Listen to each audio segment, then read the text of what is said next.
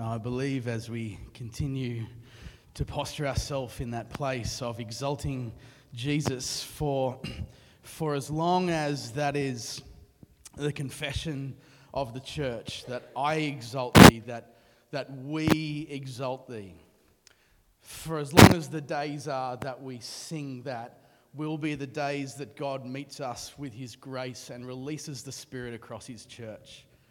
For as long as the days are that we sing, I exalt thee, will be for as long as the days God keeps outpouring the gifts of prophecy, of interpretation, of tongues, of wisdom, of knowledge, of discernment, of teaching, of hospitality, of all of the gifts.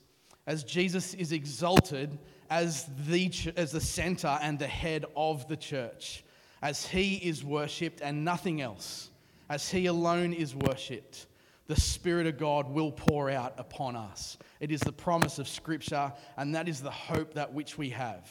It's a hope not just for now, but for eternity. We'll be singing this chorus all of the days of our lives, come what may. And I think God will honor that in a time and in a culture that wants to be like the Pharisees and tell us to be quiet. The more we honor the Lord by lifting his name up above everything else, the more that he will honor us with his goodness and his gifts. And our old men will see dreams, or is it prophesy? And the young ones see dreams? I don't know. But either way, we're going to have a riot of it as God continues to bless the church as his name is lifted up. Let's pray before we get into the word this morning. Lord, I pray that you would take my perspective and my words and my preparation from this week and the articulation of these words, and that you would turn it into revelation. That, Father, may what I say not be remembered. In fact, may my feeble words be forgotten, and what your Spirit speaks to every heart this morning be what is remembered and what remains. So Spirit, speak to us, shift something within us. And Father, may every heart that hungers and every soul that thirsts be fed and watered from the gardens and the streams of heaven this morning. In Jesus' name, amen. Well, as I read the word this morning, if you're able and comfortable, I want us all to stand as a way of revering God's word and being in unity together around the word. It's going to be on the screen for you, and I'm reading from Mark chapter 12, verse 28 to 34 in the ESV. And it goes a little bit like this. In fact, it goes exactly like this. I'm not making any of it up. And one of the scribes came up and heard them disputing with one another, and seeing that he answered them well, asked him, which commandment is the most important of all? And Jesus answered, the most important is, hear, O Israel, the Lord your God, the Lord is one. And you shall love the Lord your God with all your heart, and with all your soul, and with all your mind, and with all your strength. And the second is this, you shall love your neighbor as yourself. There is no other commandment greater than these. And the scribe said to him, you are right, teacher. You have truly said that he is one, and that there is no other beside him.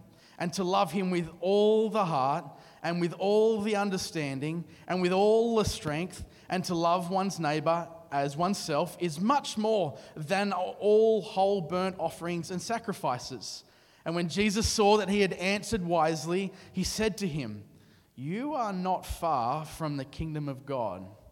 And after that, no one dared to ask him any more questions. This is the word of the Lord. Take a seat. So just to set the scene a little bit here for you, this interaction between Jesus and the scribe was in the throes of what would have been quite usual and also robust debate. Only moments prior to this, some Pharisees and some Herodians had cornered Jesus in another one of their gotcha kind of moments, and was asking, do we need to pay taxes to Caesar or just give to God what is God's and whatnot? And as Jesus does, he put the argument to bed pretty quickly, and the word tells us that they all marveled at him. There's this sense of Jesus teaching and his authority being recognized in these moments of debate. And not too long after the paying taxes to Caesar one, another mob, the Sadducees, they engaged Jesus in a debate about the resurrection. The Sadducees didn't believe in resurrection, didn't think that it happened. In fact, they held the strong line that once you are dead, you are dead. There's no coming back to life. And they proposed a rather ridiculous scenario to try and prove that their view that resurrection doesn't happen is correct. And they threw out this silly scenario. They proposed that a man got married to a wife, and being custom that if a man was to die, the next brother would marry her and bring up what would have been his offspring. And so they said, well, if that happened and the second husband, brother, he died, then what? And then the third brother married the woman, and then he died. And then the fourth married the woman, and he died. I'm not sure what this woman in this probably fictitious story was doing, but she had gone through and had 7 guys killed. Well, not killed, but they all died while being married to this woman. And they said, well, in the resurrection, who's going to be his wife? And Jesus just shook his head. He said, you guys are absolute knuckleheads. You don't know the word of God nor God's power, so catch you later. And chuckling in the corner as all of this was going on was this scribe. As Jesus schooled these Sadducees, there's a scribe kind of just watching curiously on, just kind of laughing at how Jesus has just given it to the Pharisees and the Herodians and the Sadducees, and thought, right, here's my shot. I'm going to join the circus as well. And decides he's going to throw Jesus a hairy question of his own. Jesus, of all 613 commandments in the Torah, which there is in the first 5 books of the Bible, the Torah, there are 613 God-given commandments. Jesus, which one would you say matters the most? I mean, if you could pick just one of that 613, Jesus, which one would you say trumps them all? I mean, if this scribe was a podcaster running a podcast and Jesus was his guest on the show, it would be the final question that the interviewer asks the interviewee, being Jesus, and says something along the lines of, thanks for being with us today, Jesus. Before you go, if you had one final thought, just one thing, perhaps the most important thing to leave our audience with today, what would it be? And from the word, we know that Jesus' answer is, the most important is this. Hear, O Israel, the Lord our God, the Lord is one, and you shall love the Lord your God with all of your heart, and with all of your soul, and with all of your mind, and with all of your strength. And while I've got the mic, you should love your neighbour as yourself. There's no greater commandment than this. And it was in this moment the scribe that Jesus was speaking with showed no attempt at all to argue with Jesus. In fact, he affirms Jesus' response. This guy wasn't out to pick a fight. He heard Jesus' answer to this and went, oh, that sounds familiar. As a Jewish man, this scribe would have been fully cognizant and acquainted with this commandment.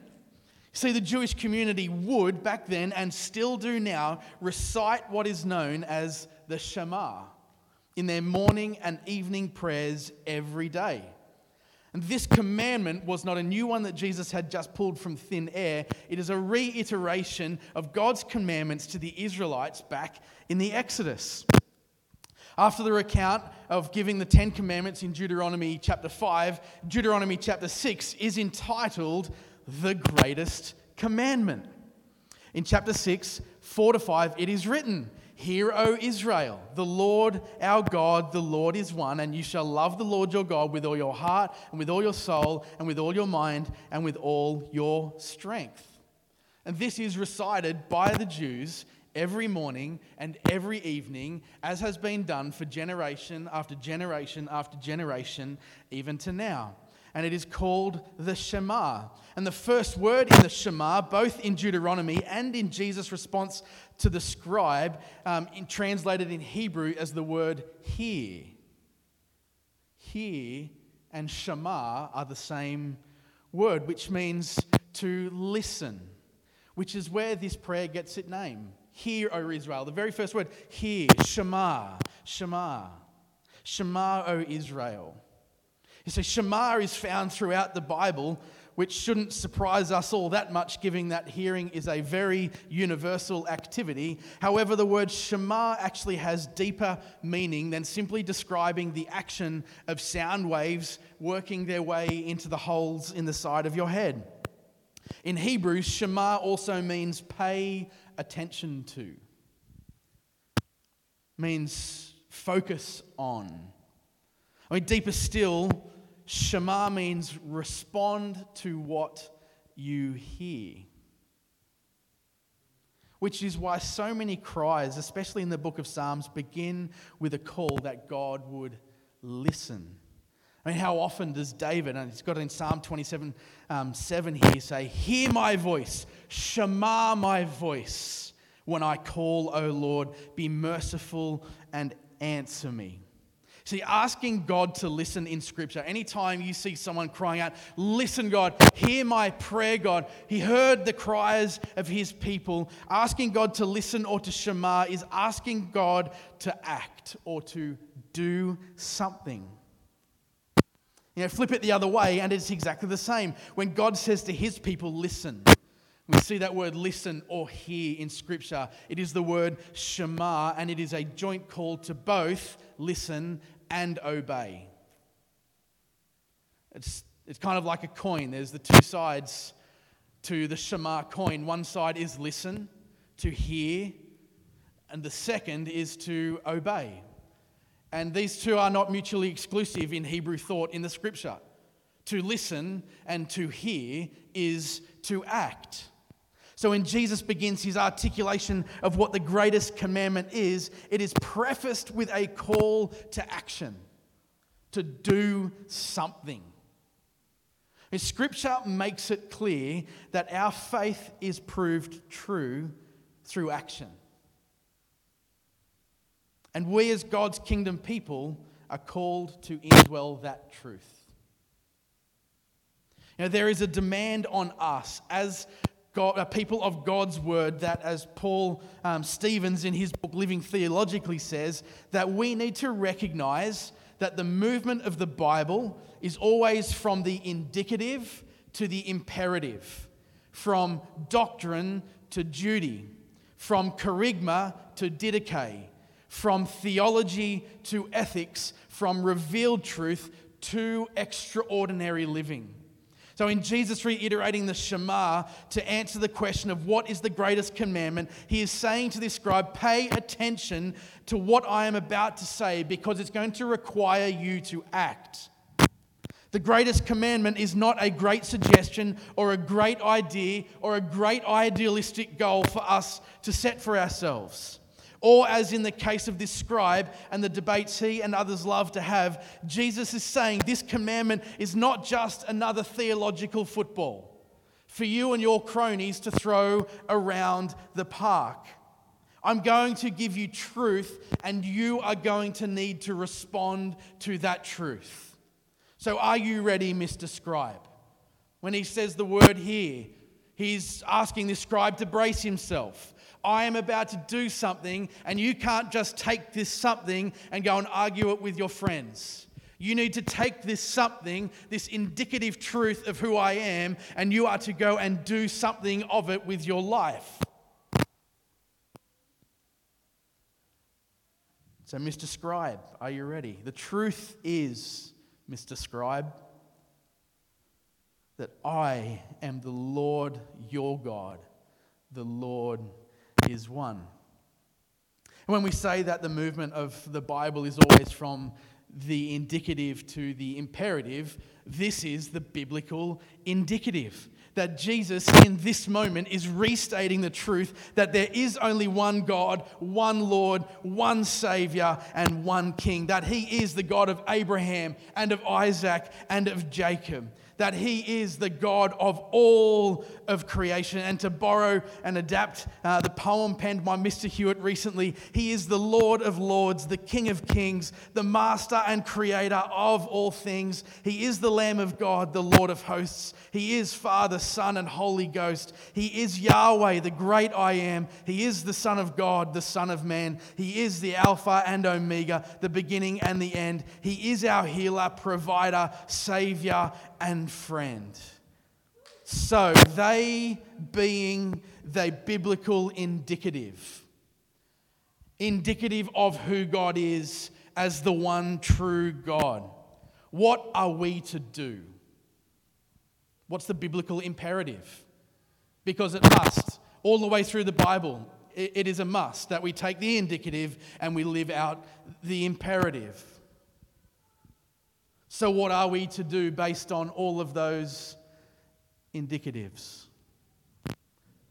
Love Him with all your heart, and to love Him with all of your soul, and to love Him with all of your mind, and to love Him with all of your strength. We need to Shema the heck out of that until His kingdom come. To listen to that and obey it with every fibre and ounce of our being. James 1:19 says this, "Know this, my beloved brothers, let every person be quick to hear." Be quick to Shema. Let every person be quick to hear and quick to obey. Be slow to speak and slow to anger, for the anger of a man does not produce the righteousness of God. Therefore, put away all filthiness and rampant wickedness, and receive with meekness the implanted word, which is able to save your souls. But be doers of the word, and not hearers only, deceiving yourselves. For if anyone is a hearer of the word and not a doer, he is like a man who looks intently at his natural face in a mirror. For he looks at himself and goes away and at once forgets what he is like. But the one who looks into the perfect law, the law of liberty, and perseveres, being no hearer who forgets, but a doer who does, he will be blessed in his doing. Shema. Listen and obey, hear and do. Know truth revealed and live it extraordinarily. And so we are here now, diving into 4 weeks of not just hearing how to love God with all of our heart and with all of our soul and with all of our mind and with all of our strength, but also doing it. We can't afford to allow what the Lord imparts to us through His word to become like a Pharisee who takes it like a football and just kicks it around and talks about it and, cool, what are we going to do now? No. There is an imperative, a call on us to take the word of God and apply it and to live it out every day of our lives. So now that my introduction is out of the way, let's get started on today's topic. How do we love God with all of our heart?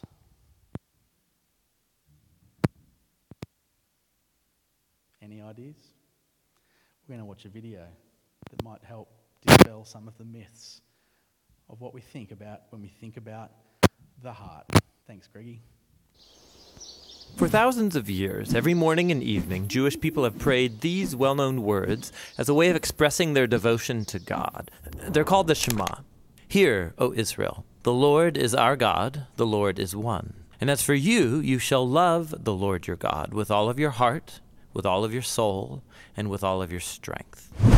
We're going to look at the fourth key word in this prayer, heart, which in Hebrew is sometimes pronounced levav, or more often in a shorter form, lev. Now, different cultures throughout history have had different conceptions of how the human body works, and this is also true of the ancient Israelite writers of the Bible. They knew that the heart was an organ in the chest that sustains life. There's mention of a heart attack in the Bible, Naval, whose heart died inside of him and he became like stone. But the biblical authors talk about the heart in many other ways that might seem strange to modern readers, and that's because these Israelites had no concept of the brain or any word for it. They imagined that all of a human's intellectual activity takes place in the heart. For example, you know with your heart in the Bible. Your heart is where you understand and make connections. In the book of Proverbs, wisdom dwells in the heart. And your heart is what you use to discern between truth and error, like Solomon did when he was king. So the heart is where you think and make sense of the world, and it's where you do more. In the Bible, the heart is where you feel emotions. You feel pain in your heart, like Hannah did when she couldn't have any children. In fact, the phrase "a broken heart" comes from ancient biblical Hebrew. You also experience fear in your heart. Your heart can melt or be distressed. Your heart can even be depressed. But then on the flip side, your heart is where you experience joy. In Hebrew, to be happy is to be good of heart, or to have a heart of joy.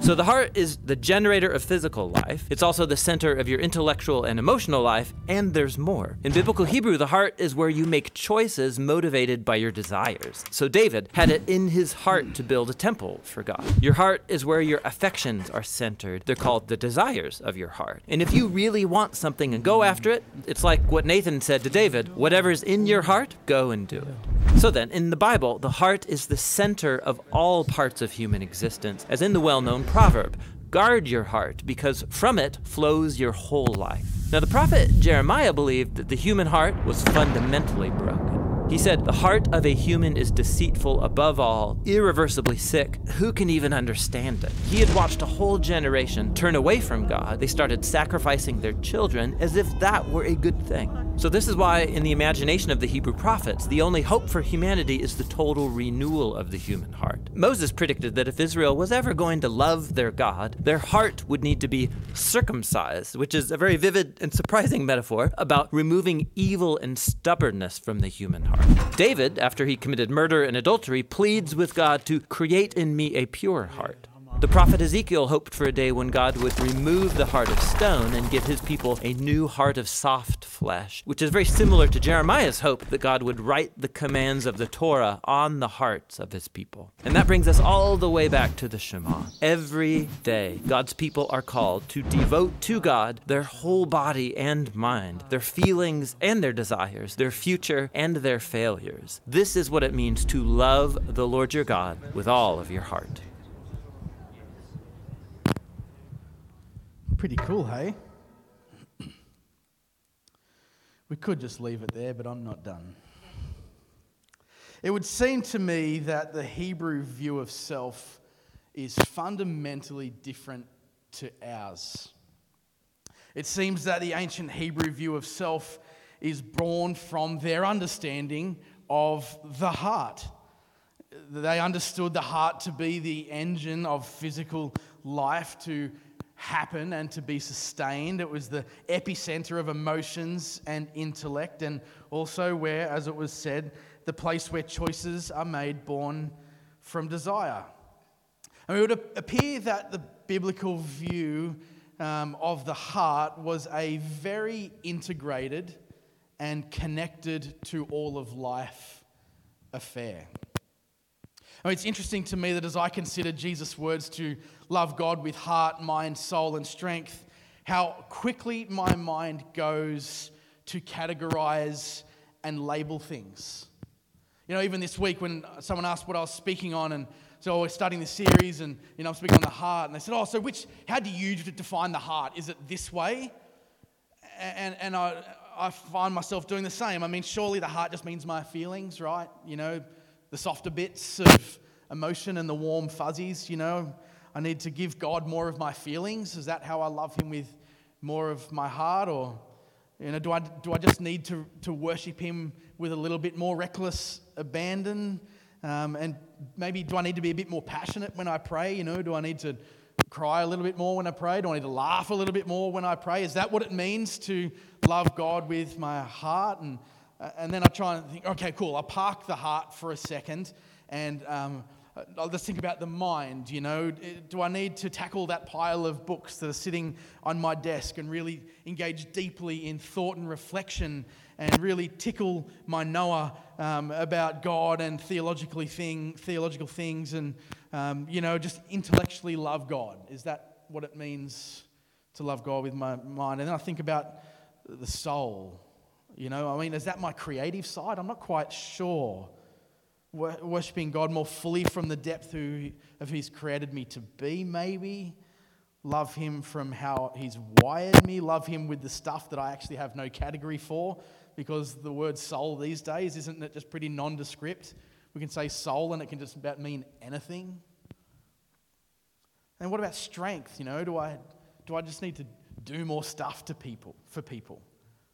Do I need to love God by not being a quitter and by being more resilient and not backing down? Sure, all of those things could be great. It's like I pull out the Dino label maker. Who's got a label maker at home?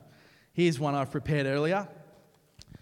And it's like we get the bits and we go, right, I'm just going to love God with this bit of me now. Maybe this is worship at church.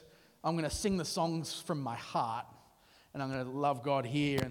But then on Wednesday, when I've got some time to read and tackle those books, I'll worship and love God just with what's up here in my mind. And then my soul, where do you put the soul? Does anyone know where the soul is? Some people say it's the throat, actually. That's not even a joke. And then strength, this week when I got a moment to love somebody with my hands, to do something practical, I'll just put that on the guns.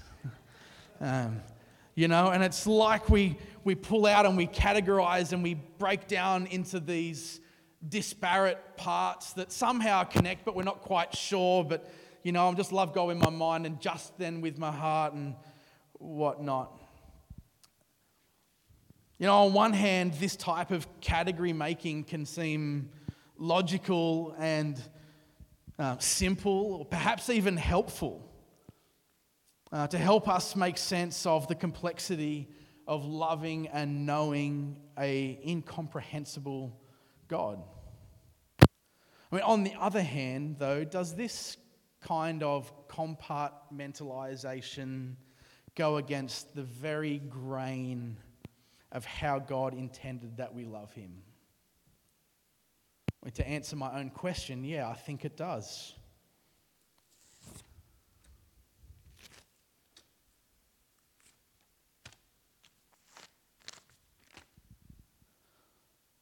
Perhaps the compartmentalization of self and our disintegrated worship of God is our way of boxing God in, of making Him small enough to control while convincing ourselves He's still just big enough to worship. I've got a feeling that God wants to break every box that we've tried to make for Him and for our worship of Him and return us, His bride, to a more fully embodied, deeply integrated, present to Him with our whole selves kind of love. This is more than just a feeling that I've got. This must be the vocation of us as the church if we are to see the renewal that the church needs in the West and especially in our country right now. A love for God that is not part-time or when I've got time. Not a love for God that is when it's convenient or safe or practical to do so. Not a love for God that fits into the fleeting moments of free time in my calendar. A love that I give Him in word but not in action, in thought and not in practice, in ideas and not in service, but a love that is embodied. A love that is completely integrated. A love that stems from the wholeness of our being. I just don't tickle my mind and say, God, I love you with my mind, And I don't just sit here and get a bit emotional in church and go, God, I'm loving you with my emotion right now. No, God is calling the church to a fully embodied, fully integrated love and worship of Him. A good mate of mine and mentor over many years, Nick Gilmore, wrote his doctoral thesis on the topic, Empowering Head, Heart and Hands, a missional discipleship model for Australian church health, multiplication and social transformation. In his writing, Nico makes the argument, and yes, I do get my kicks out of reading doctoral theses and whatnot, but he says this, that there is a trichotomy, that is 3 divisions, that exist within the church, which he calls the theological triad. And as much as that sounds like an outlaw Christian motorcycle gang, it's not. And this theological triad points to 3 typical ways of experiencing God and living out our faith. The first one is orthopathy. Ortho meaning right, pathy meaning emotions, that we worship God with right feelings, right affections, right passions, right emotions. The next one is orthopraxy, right praxis, doing, right doing. We love God by enacting justice in the world and serving others and doing practical things, right doing. And the third one in this triad, orthodoxy, right thinking.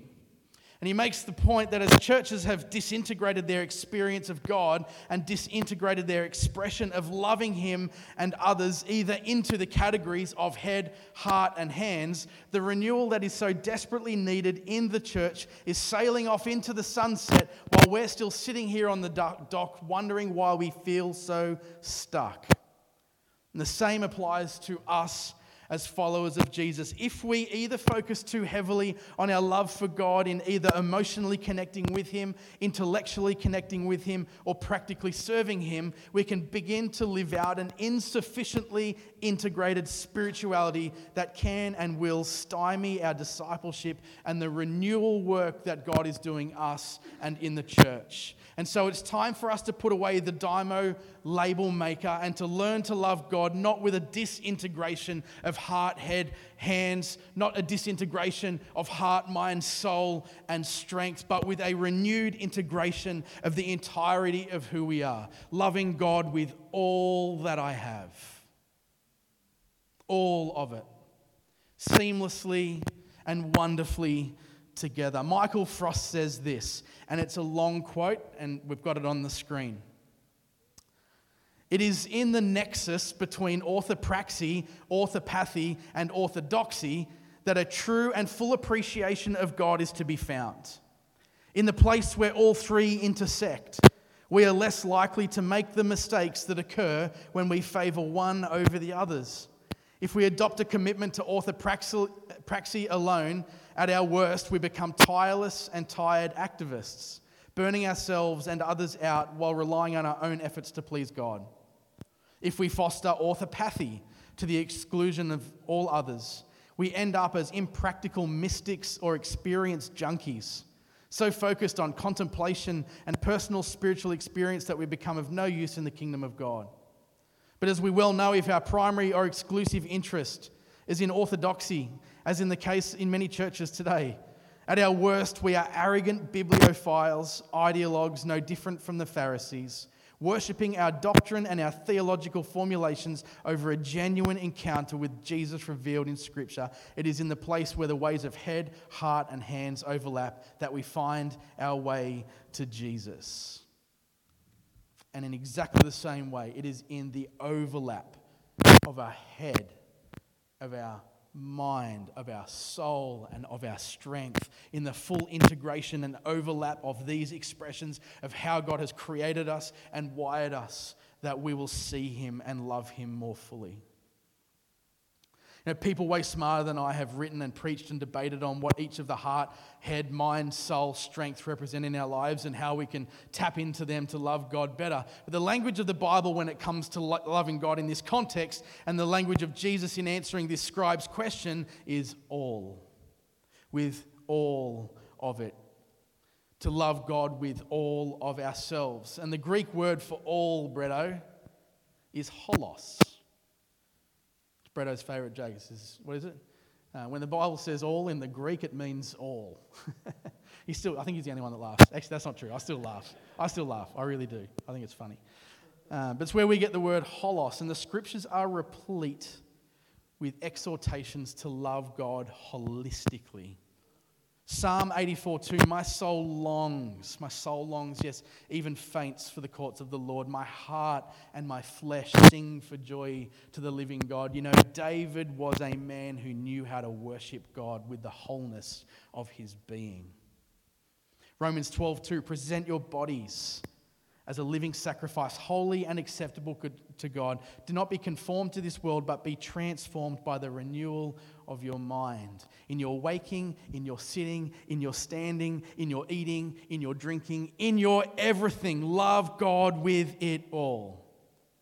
And that's what it means to love God with your whole heart, to love Him with it all. Your body, your emotions, your desires, your choices, your intellect, all of it. So the question is, why does Jesus expound beyond the heart?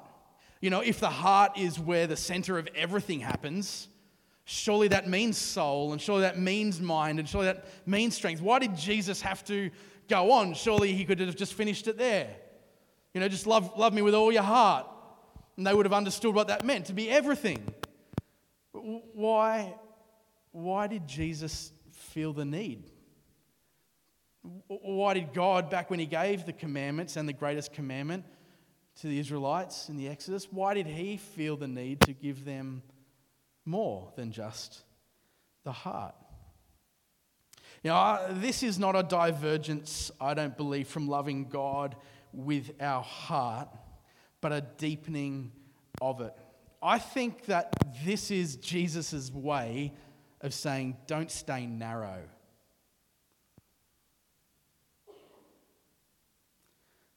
God was speaking to me this week around this, and I believe that He's taking the blinkers off us as a church, not just us.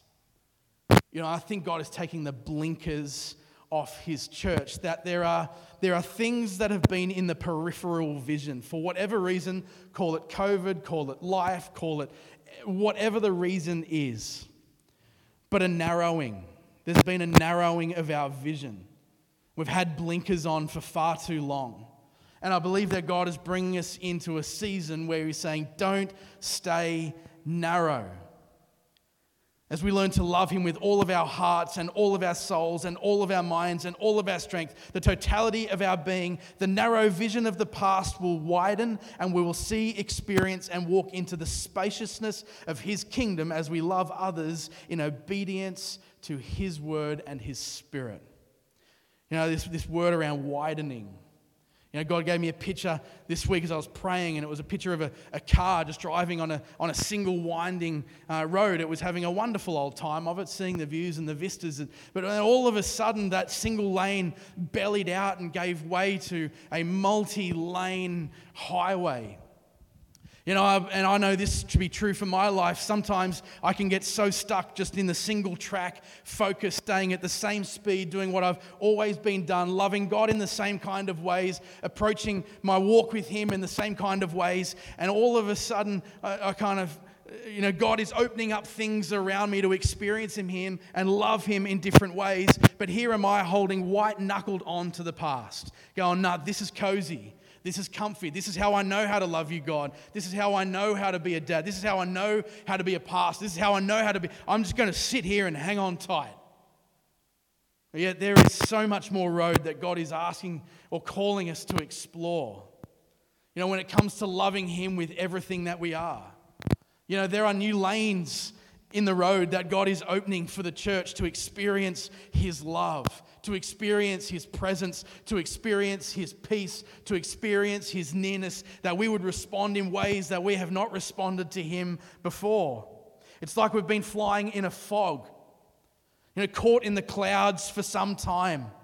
And we're coming into a season where we pop out above the clouds, above the fog, and we will see with fresh eyes and clear vision the grandeur and wonder of God and His kingdom call upon us. Isaiah 43:18 says this, forget the former things. Do not dwell on the past. See, I am doing a new thing. Now it springs up. Do you not perceive it? I am making a way in the desert and streams in the wasteland. You know, when it comes to loving God with all of our hearts, when it comes to God inspiring His church to love Him like He wants to be loved, He is doing a new thing. He's opening up new ways. He is widening our experience of Him and our expression of love for Him.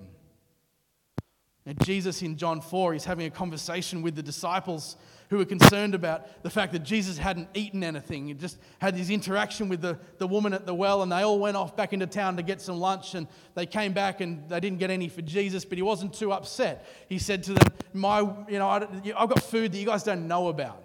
And my food is to do the will of the Father. He says to them, do you not say that there are 4 months until the harvest?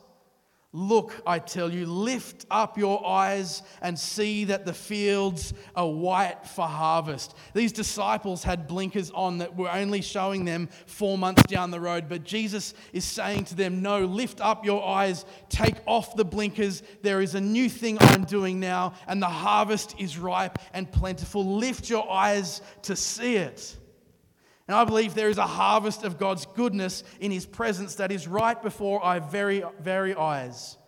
That to walk into the wide and spacious place of His love, to enter into the clarity of His grace and His mercy and of His forgiveness. And we will experience a love like we've never loved before.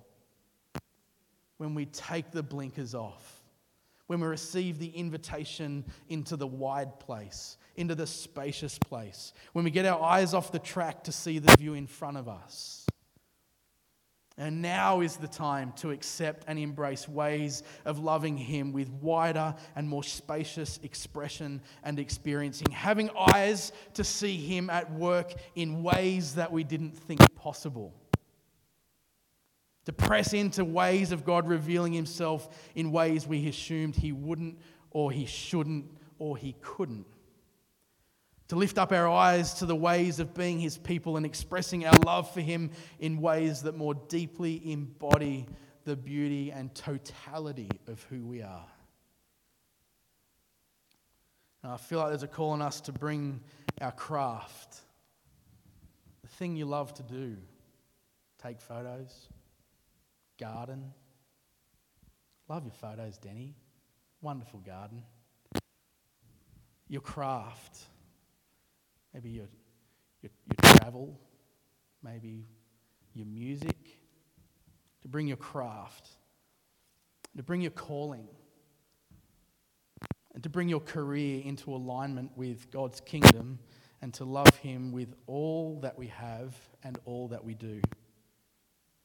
And I believe we are in the days where the teachers will teach for the kingdom that is coming.